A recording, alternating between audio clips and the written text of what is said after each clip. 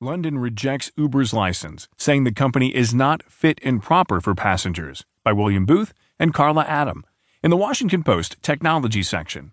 I'm Sam Scholl.